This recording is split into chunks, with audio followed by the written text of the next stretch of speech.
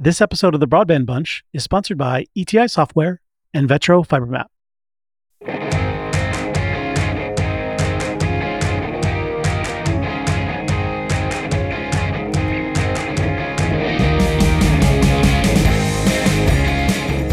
Hello and welcome to another episode of the Broadband Bunch.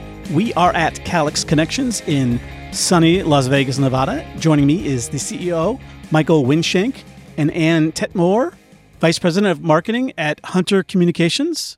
Welcome to the Broadband Bunch. Thank you. Thank you, Joe. Thanks for having us. Hey, it's really a great pleasure to have you here as well. Obviously, we've got a lot of background noise, but it is these events themselves are awesome. I would love it if you could sort of why do you guys come to an event like Calix ConneXions? It makes us smarter. It makes us smarter because we hear from one of our key suppliers what their strategy is, how they can complement our growth plans, and perhaps even more important, our peers all around the country. We're a regional internet service provider. There are a lot of regional internet service providers. We don't know all of them. We don't know most of them. This gives us a chance to rub elbows, share stories, and help us collectively figure out what the next steps are for each of our companies. I love it. It's one of those things where you get a chance to do R&D, rip off and duplicate, right? Because when some folks do some things, you say, hey, that's a really good idea. Or then you can share your ideas as well. Absolutely. So for you, in terms of coming to these conferences, what do you look for? I liked what Michael said about making us smarter, but I think it also has the opportunity to allow us to not only network with our peers, but also identify areas where you're doing that and I'm doing the same thing. So it's nice to get that third-party validation so that we can kind of see that we're all in the same boat and we're doing this together. I've already been to a few different panel discussions this morning. I've learned a lot, but I've also heard a lot of the same things that we talk about on a daily basis. And the other part is I'm fortunate to be on the CEO advisory board for Calix. So Calix will present, hey, here's our ideas, and then the CEOs collectively get into a discussion with their executives to help them figure out what their steps are. Does it make sense for us? The ability to absorb and adopt everything that our key supplier wants to execute on. So it's a dialogue with Calix, which is also very important. And the great thing about this event is that they make success stories, sort of success and innovation, sort of like front and center, which is just fantastic because ultimately, at the end of the day, it's about moving the ball forward. I think our mission is about providing fast, reliable, affordable, and safe internet. And that's not unique to Hunter. That's what the industry is about. And I think you're exactly right.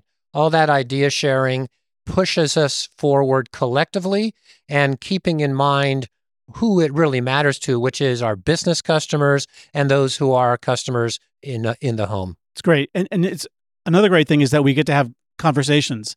And obviously, I just dove right in. But before we sort of dive really deep, I would love it if you could each share a little bit about yourself and your journey to the world of broadband. Sure.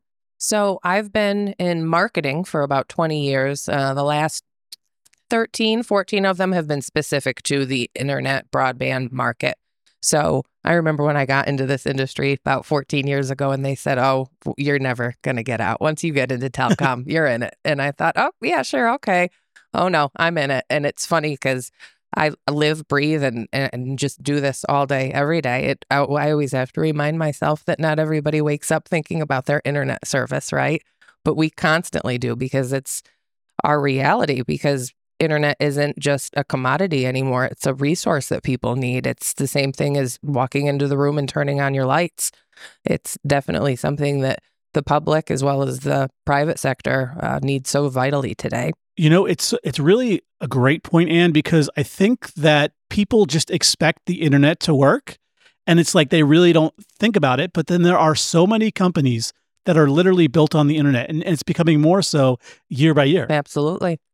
All right, Michael, what's your story? Well, I've got a lot of gray hair, and I got a graduate degree at a time in the early mid '80s, and was looking for a job, and just got married and my wife and I are on our first New Year's Eve as a married couple, and we're watching the coverage of the ball dropping in New York.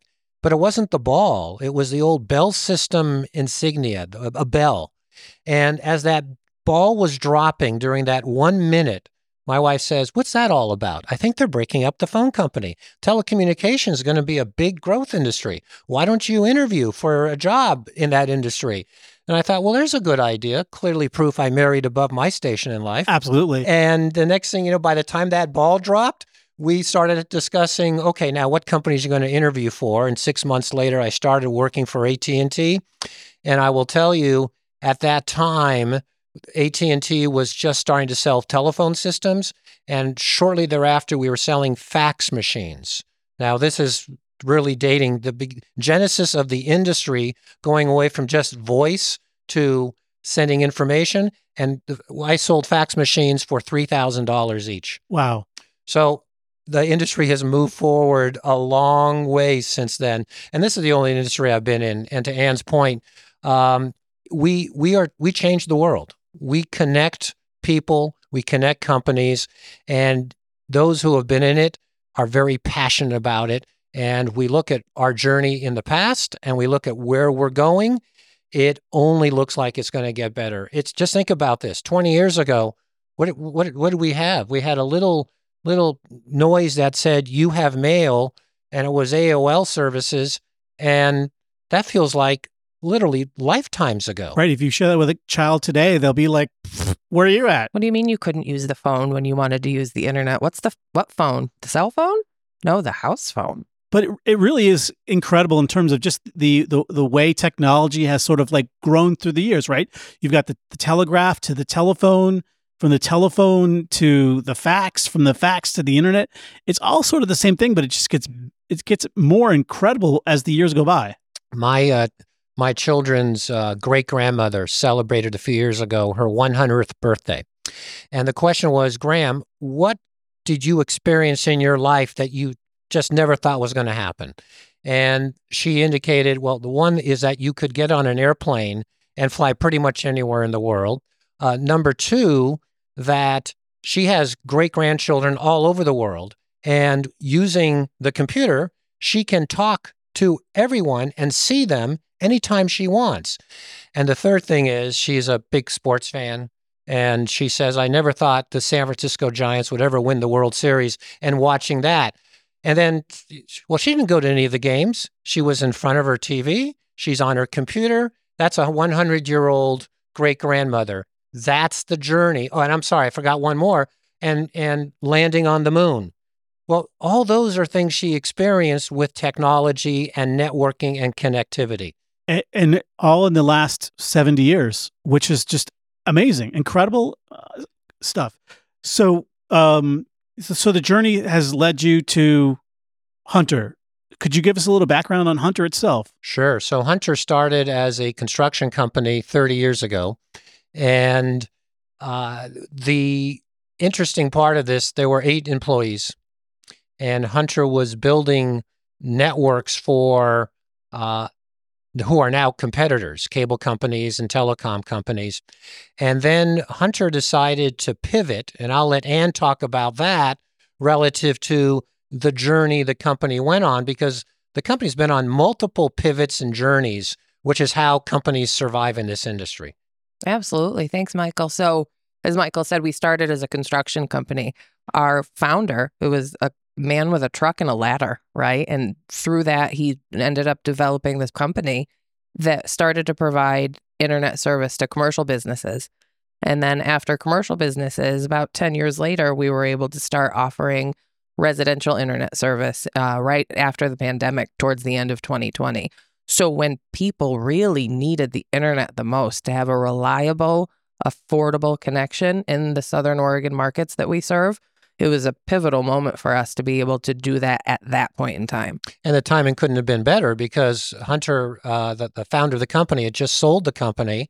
The deal closed in April of 2020. And at that point, Hunter had no residential customers. So imagine this, the pandemic, all the customers were working in their offices. the office is closed down, they move home, and Hunter decides at that point, we decided maybe it's a good idea to take our network and go into the neighborhoods. And that's what we started probably around the December 2020 timeframe. Okay. So, Michael, you became CEO at the absolute perfect time for a person to become part of the internet. I guess the month of the pandemic starting? Well, it's I think the pandemic, interestingly enough, I was working for a cable company that we were doing fiber to the home at great level of intensity in Connecticut and New York. We're doing about 100,000 homes passed per year. And the pandemic really started in New Rochelle. I mean, that was ground zero as I look back at it. And I was wondering why my technicians were not allowed to enter into the town. Well, it turned out to be, they set up protection barriers because they couldn't figure out what this was. So around the April timeframe, I accepted the position. And so the pandemic was a couple months old. I'm living in Connecticut. The company's located in Oregon. And my wife and I said, this isn't going to work. Let's move to Oregon. And I'll never forget, Joe, that flight from Connecticut to Oregon wearing mask and then a mask over the mask and then gloves. And it was the scariest thing. And we had to explain to our families why we felt that was safe. So that was our journey to get to Medford. And as I said, we looked at where the opportunities were. And while we were dealing with the stress of the first 90 days of the pandemic, and I think it was an example of a management team and a company that we find ways to get things done. And we protected our employees while we grew our business. And that was the genesis. That was the stepping stone where as CEO, I thought we have the culture that lets us pretty much do anything we put our mind to. We're very resilient in that regard. So the great thing is, so you start bringing on residential customers, and it seems just the little research that I've done is that as soon as these folks heard that you were there, like what seems to be the overriding sort of thing? Relief that they have other options to choose from an internet provider. Well, could you sort of give almost a 30,000 overview of the sort of Southern Oregon landscape? Just is it? Well, but let's back up just for a step, because remember, we had no residential customers. So we first had to build the infrastructure. We had to build a customer service department. We had to bring in a marketing department. We had to bring in door-to-door. We had to bring in installers who were not doing business, now doing residential. That's a whole different experience for somebody who's now opening the door and a stranger comes in during the pandemic to install services. So it took us about 6 months to build that platform. And that's when after that, then we started bringing all the fiber. I remember I got there in February 2021, and it was a whole new world for me from where I had come from. I had come from another larger national telco, but it was also so exciting because we were kind of creating it as we went, and we had the opportunity to look at what didn't work for us in the past and what customers didn't like, and remove all of those barriers to be able to provide our customers with services that they wanted and that they really deserved. And it's a really interesting journey. Well, it's interesting from our view, Dan, because again, no one knew we were in there. And so we had to rebrand our trucks. So people said, my goodness, look, they're everywhere. If you see our trucks, they look a little different. He loves our trucks. I love our trucks. But our employees didn't. They said, oh, those colors are not. I said, that's the whole point. We get so many compliments on those trucks. Now, they used to be white. And he said, when I got hired, no more white trucks. They're nice. They're red. They're orange. They're branded. They look great. And we decided to be the disruptor in the industry. So we introduced price for life. We don't want, once you have our services, that's the price you will pay for that service that you have. If you move across the street, that's your price for life. That's awesome. Installation, there's no charge for installation. No charge for data caps. At that time, Joe, we offered 1 gig service, and I would say our take rate was about 20% at that time. Then Ann joined us, and we started telling our story, and we had to figure out where we were going to build. And Ann worked on our website to enable that. Yep. So we partnered with a company that was able to help us with some mapping tools, put those up on the website, and then really started to collect interest from customers to determine where we were going to go build to next. Because, building a fiber network isn't an easy task. So we definitely want to make sure that we're going where the interest is. That's a big factor in determining where we'll expand to. So we had that tool available to us. We had our new brand available, and we really started to see changes and growth. It was a really exciting time for our company. It still is. We're a 30-year-old, I don't want to say startup, but we kind of are, because there's just been so many different phases in the growth of our company. And the other thing that we did while we're going at the beginning of this journey, Joe, we established with employee input what our mission was going to be, what our values are, and how we were going to determine what our why was. And I think the lesson learned here as companies grow, whatever the industry is you need to bring your employees along with you. And the second is not just bring them along, but listen to what they have to say. And if you are doing the right things at the right time with the right strategy, it's amazing what can happen. And I said that we were acquired, the company that acquired us is Grain Management, who has a unique perspective. As a private equity firm, they only invest in this industry. So that while we are being creative and while we are driving our business, they are providing assistance on capitalization. They are providing assistance with our banking relationships. So sometimes the stars line up, but you have to work hard to make that happen and then leverage that. So for us, I think good people in the right place at the right time, doing a lot of the right things. So, as you're telling me this, I'm just I'm doing inside my brain fist pumps, because it also sounds what you're doing as well is that you're making your company local, and that's probably one of the things that is really important, especially in the rural or smaller towns, when they see the branded truck, when they see the guy or the gal in the store with the Hunter Communications logo, they can go up to them and say, I've got great service. That must be super gratifying for you guys as well. It's super, super gratifying because our employees are our customers and vice versa. They understand how well our service works. Like you said, you see them in the grocery store. I think for me, one of the best parts about it is if you're a customer and you have an issue, let's be honest, things happen. Sure. We're all not perfect. But if you call up and talk to Sarah, one of our customer service agents today, you can call up tomorrow and talk to Sarah. You're not going to get in a queue and talk to one of 2,500 different call center reps across the United States and beyond. You're going to talk to a person who lives in our community, who understands our community. Same thing with our technicians. We have a 4.8 Google rating. Right, that's great. 4.8 for an internet service provider. Right? I mean, that's out of 5. Thank you. Yes, that is out of 5, not 10. When our technicians go into the home, they take certain care, right? They make sure that they wear their booties and that all of the devices are connected before they leave and that our customers are satisfied before they leave. And that shows in that Google rating. So for me, like I said before, when we started providing service, what was the reaction from customers? It was relief. We're not going to raise your rates in month 13. We're not going to do all of those things that have become so commonplace in our industry that customers have just kind of accepted it. And they don't have to. What is that application? Neighborhood? Next door neighbor. So I've been in the industry a long time, and my wife has been married to me for a long time. And she would look at these apps. This is not a Hunter story. First, I'll tell you other company stories. She would look at the app and she goes, "Oh, you guys are mentioned." And my first reaction, right? I'm in defensive mode. My body language changes. Tightens up. Yeah, everything tightens up.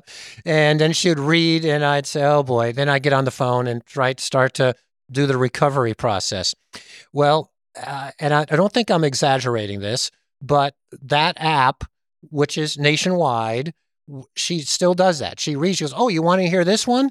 And I'm relaxed now because they are very positive because they left a company that they were not happy with. And we are a alternative local providing better quality solutions and better service. So now when she reads those, I say, bring it on. Sounds terrific. And the biggest criticism we have is, why are you not in our neighborhood yet?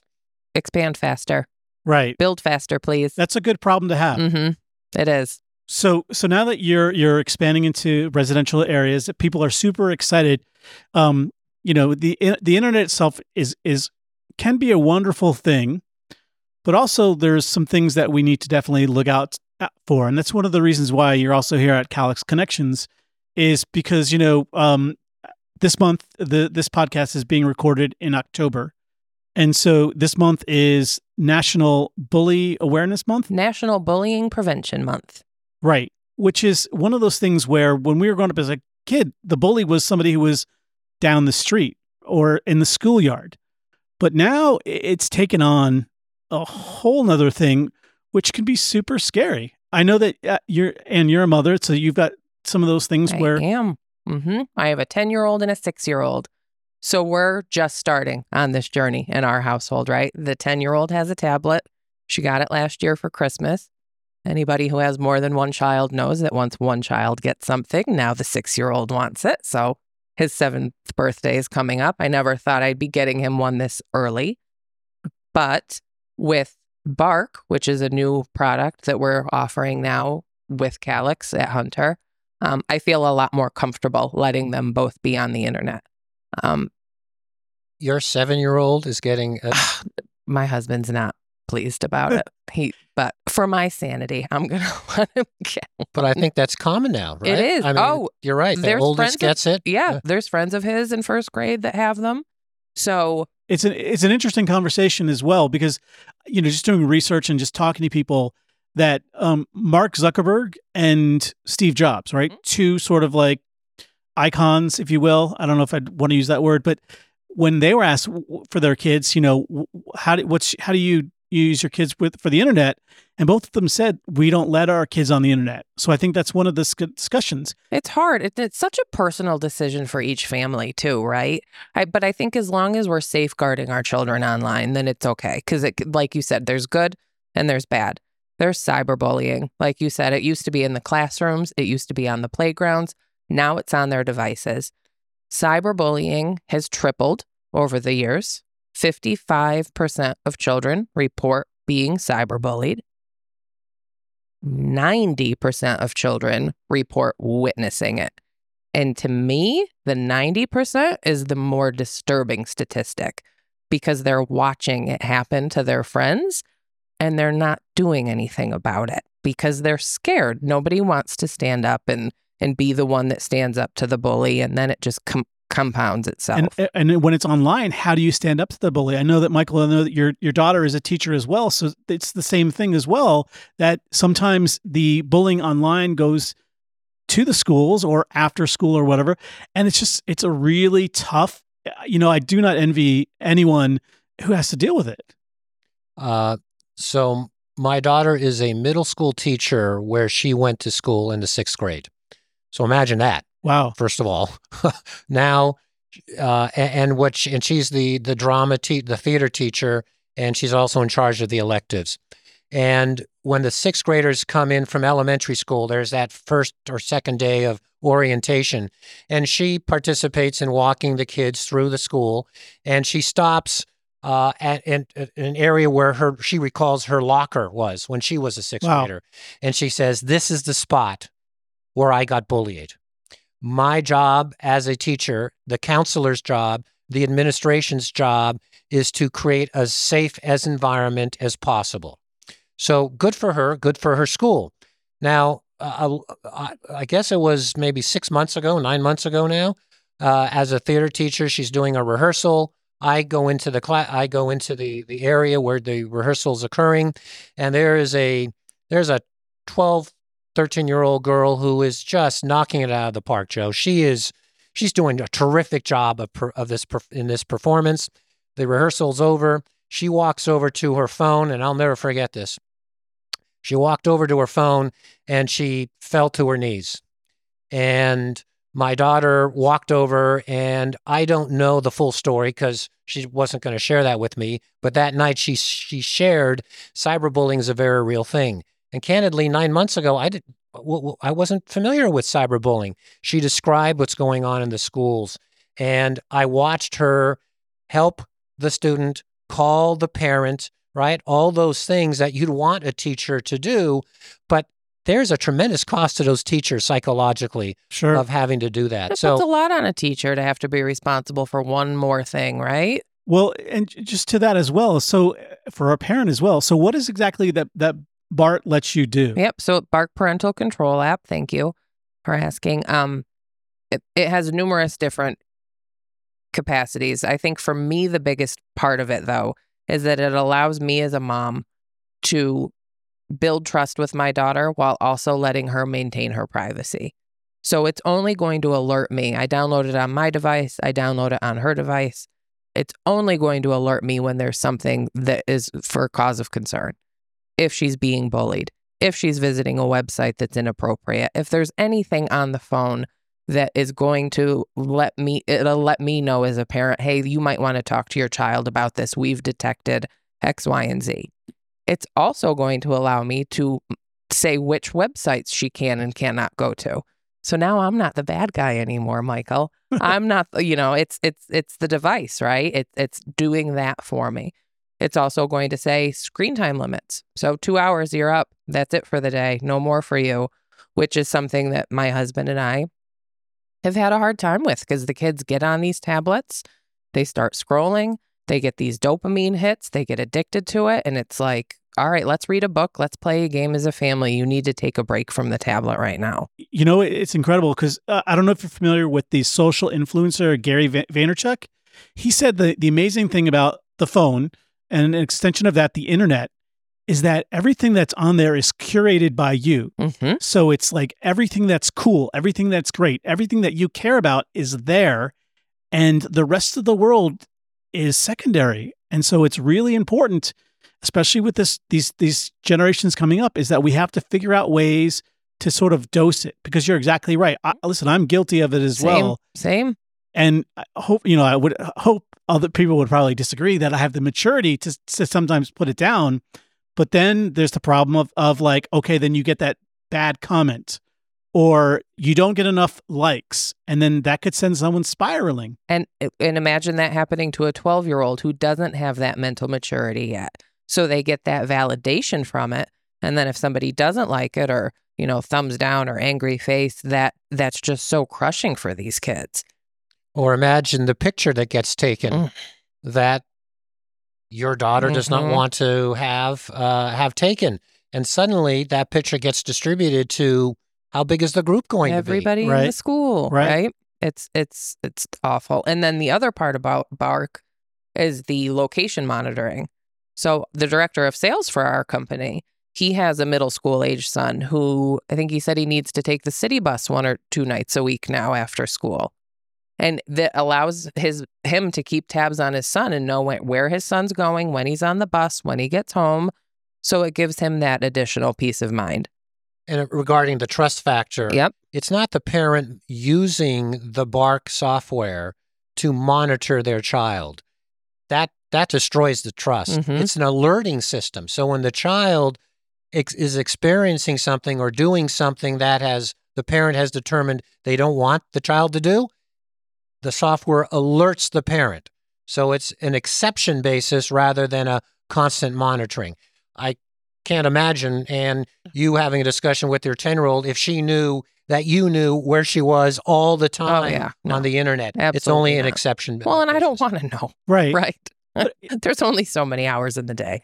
No, but it's I think that's sort of it's also not spying, right? It's observing. Exactly. And that way, as a parent, you know when to sort of insert yourself, and then you're like, okay, I'm gonna let them explore. But then if it gets a little scary, these tools allow you to be, on top of it, because I think it also gives the chance for you to sort of like nudge the child to say, hey, listen, is there something bothering you a little bit?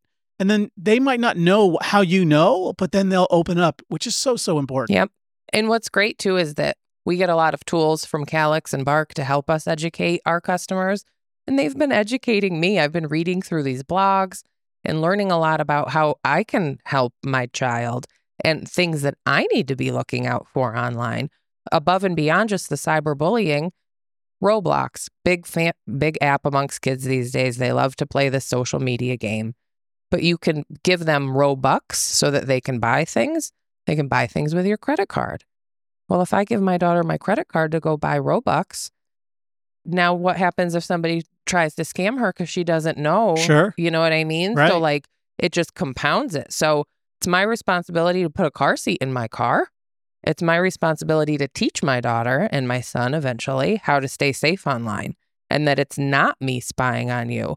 But unfortunately, there's people out there that aren't very kind when it comes to this type of stuff. You've used this analogy, Ann, before. It's when your child was young, you would hold your child's hand to cross the street. Mm-hmm. And now the child is out of the car seat, but needs to fasten the seatbelt.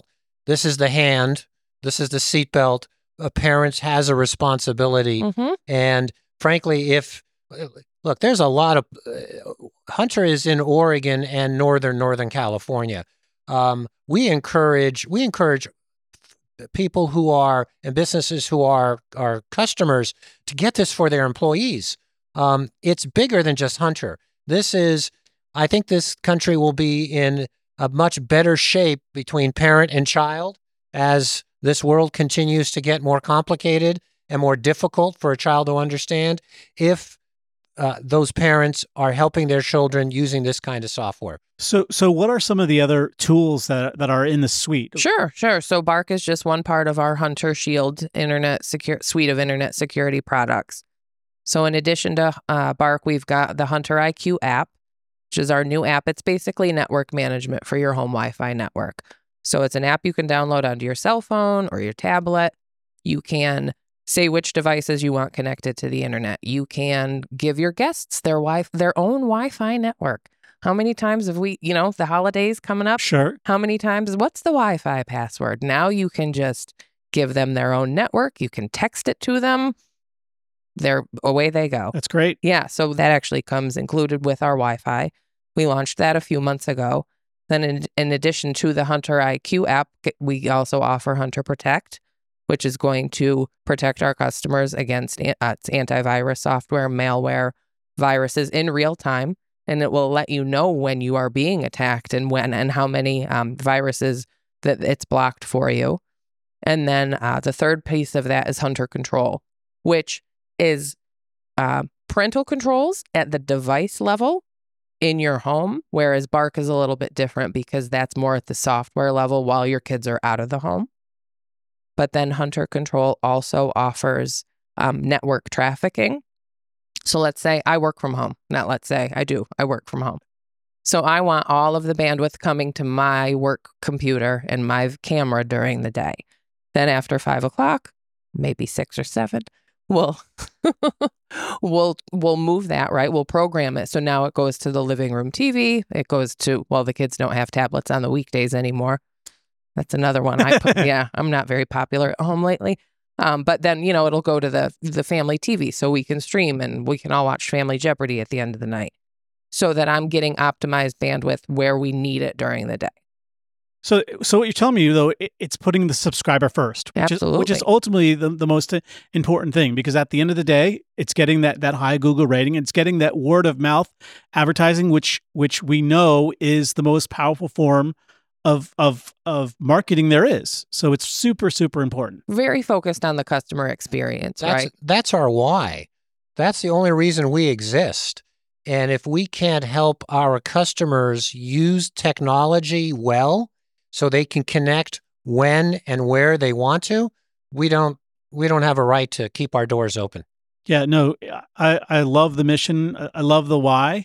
Been a phenomenal visit. Before we as we wind down here, I was just going to ask you a couple more questions. The first one is workforce issues, sort of taking it out a little bit. Obviously, we've been talking about the apps and the customer.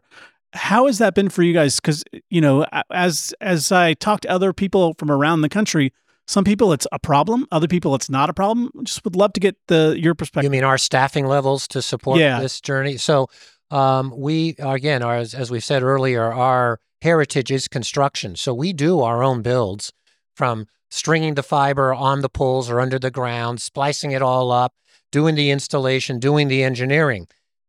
Joe, you have a very good question, because in the last, probably 9 months or so, we've seen a higher degree of difficulty in recruiting for some of those positions, in particular the construction position. And so we've actually partnered with some firms that work with the military. So if there is someone in the service and they have 6 months left on their rotation, they can choose to start and leave the military, get paid by the Department of Defense, and begin their journey of what their career is post-service. And we've just started this, and we're hoping that's going to be an avenue for us to improve the recruitment and the retention of folks, in particular in the construction department. I love it, because I think that this industry does a very poor job of communicating that these are careers, that not a quick job, or like Amazon does a great job of promoting jobs, but this is an opportunity to share a career. Absolutely. We offer a lot of on-the-job training. Our tagline is "Better Connections Start Here," but we've been working with our HR team, and it's "Better Careers Start Here" too, right? It's not just come here, work for 6 months or a year and leave. It's come here, work the trade, and work your way up into a career at a company that's growing at a really fast rate. We've actually started a Ready Now program where each department identified their top employees and who they thought had a long runway with us. So we put them through a 1-year development program of skill sets, knowledge. I speak to the class, I think, twice. You speak to the class, a lot of leaders do. So they understand what the business is, not just the department they work in. And in 2022, we promoted 9 of the 12 that participated in that program. That's great too, because it's also, you're showing a commitment to your employees. It's one of those things where you hear, it's like, oh, well, they always bring somebody in, but it's like, if you let your people grow, then they stick around, and then you build. Because there's also a problem as well with the industry, is that there's, unfortunately, a lot of folks are aging out of the industry, and so there's going to be a huge vacuum. And I hear that AI is going to take some of the burden up. There's going to be different ways for us to solve the problem, but there's, it's going to be a tough road to hoe. Yeah, it is. It's our 4 strategic pillars: people, process, technology, financial health. It starts with the people. 2 kinds of people: customers and employees. We want to bring on the best employees to take care of our customers. We want to retain our customers, but we can't do that effectively if we can't retain our employees. And a lot of that is, I think, our benefit package is one of the best in Oregon. Absolutely. Costs us some money, but that's part of the investment. Our training programs, our programs to bring people up through the business. If the business can run that way, I think that makes it the kind of business customers want to do business with, because what we didn't talk about is our engagement in the community and what we did when there were some terrible fires in the area of Talent in Phoenix, destroying large parts of the community. What we did to assist, our donations to the schools, we are part of a community, and that's the nice thing about being a local and regional provider. Absolutely. And when you were talking about our employees earlier, just now too, I was thinking about how I think we do a really good job of explaining the why to our employees, right? Okay, that's what you want me as an employee, right? That's what you want me to do, but why? Why is that the decision that we're making? To Michael's point about the leadership program that we have, we just got done doing a presentation with them about business acumen and just, the different trends that we see in the industry and why we make some of the strategic business decisions that we make. Employees are really hungry for that today. They want to learn. So I think that doing that with our employees gives them a real sense of, I too can affect change at this company, and makes them much more productive. At the end of the day, I have a lot of assets, a lot of cable on poles, a lot of cable, a lot of customers. The most important asset we have is our people. Absolutely. Yeah, no, it's truly amazing how important the why is. I was actually just reading an article, and they said that the reason why the overwhelming majority of folks get burnout is because they don't know the why. They can do the work, but then there's a point where like, why am I doing this? And then if you communicate that effectively, you really do move mountains. And it's easy to say. We have to remind ourselves as leaders of our business and our departments to do that, because it's almost like, when was the last time you hugged your child and said, "I love you"? My wife, we've been married a long time, and it's like, oh yeah, we do this at least once a week, don't we? It's hug time. Well, we don't want to hug employees. That HR will not exactly view that kindly, but it's the words we use. It's the amount of feedback we give to help them on their journey. And there's times we've had employees leave and we endorse it. We said, oh, you're right, this isn't the right industry, but you have the right behaviors, so it's time to leave the nest, so to speak. And we realize that. And we're proud of how they do when they move on. Yep. We just started an employee newsletter too, and they love it. Awesome. Because some of them said, like, we don't really know what's going on. In the Grants Pass area where we serve in Southern Oregon, we just lit up 1,500 homes. And I thought to myself, I don't know how many employees know that we did this. So sending out those newsletters, and I've gotten a lot of feedback from people. Thank you so much for doing this. This is so helpful. Asking questions, proposing topics for future newsletters. And it's just another way for us to touch our employees and let them know what we have going on. So, Joe, you said we're wrapping up, but we're not ready to wrap up. This is great. No, I love it. So Grants Pass. Here's an example of somehow the executive director of Grants Pass Boys and Girls Club said, "I know you're doing a lot of work. What can I do to help? In particular, the Bark, the Bark software, because that's a big concern." And I think at the end of the year, beginning of next year, we have a whole program we're going to start to do to help those who are part of the Boys and Girls Club, from how best to utilize internet, how to use software like we're talking about. That wasn't our phone call. That was the community doing a reach out. And if we can establish that kind of relationship, by the way, the employees that work in Grants Pass are very excited about that. So it's a circular scenario, and Better Connections is not just about the technology. It's about how we're helping people, the community reaching out to us, and we're reaching out to them. And what I love about that is that in terms of how flexible you can be compared to maybe larger carriers, it's like, hey, listen, let's get boots on the ground right away because there's actually a need and an excitement for it. So that's really awesome. We are very nimble. We have the ability to pivot very quickly when we see a need in the community. And that's one of the reasons why I joined this company 2.5 years ago. This is what we spend our staff meetings on. Mm-hmm. Awesome. This has been an absolutely phenomenal visit. Hopefully next year or 2 years down the line, we'll have you guys back on the podcast again. Please. Because you guys have a fantastic story, and I'm so happy that we were able to share it. Thanks so much, Joe. Thank you, Joe. Thank you. That's going to wrap up this episode of the Broadband Bunch. Until next time, we'll see you guys later.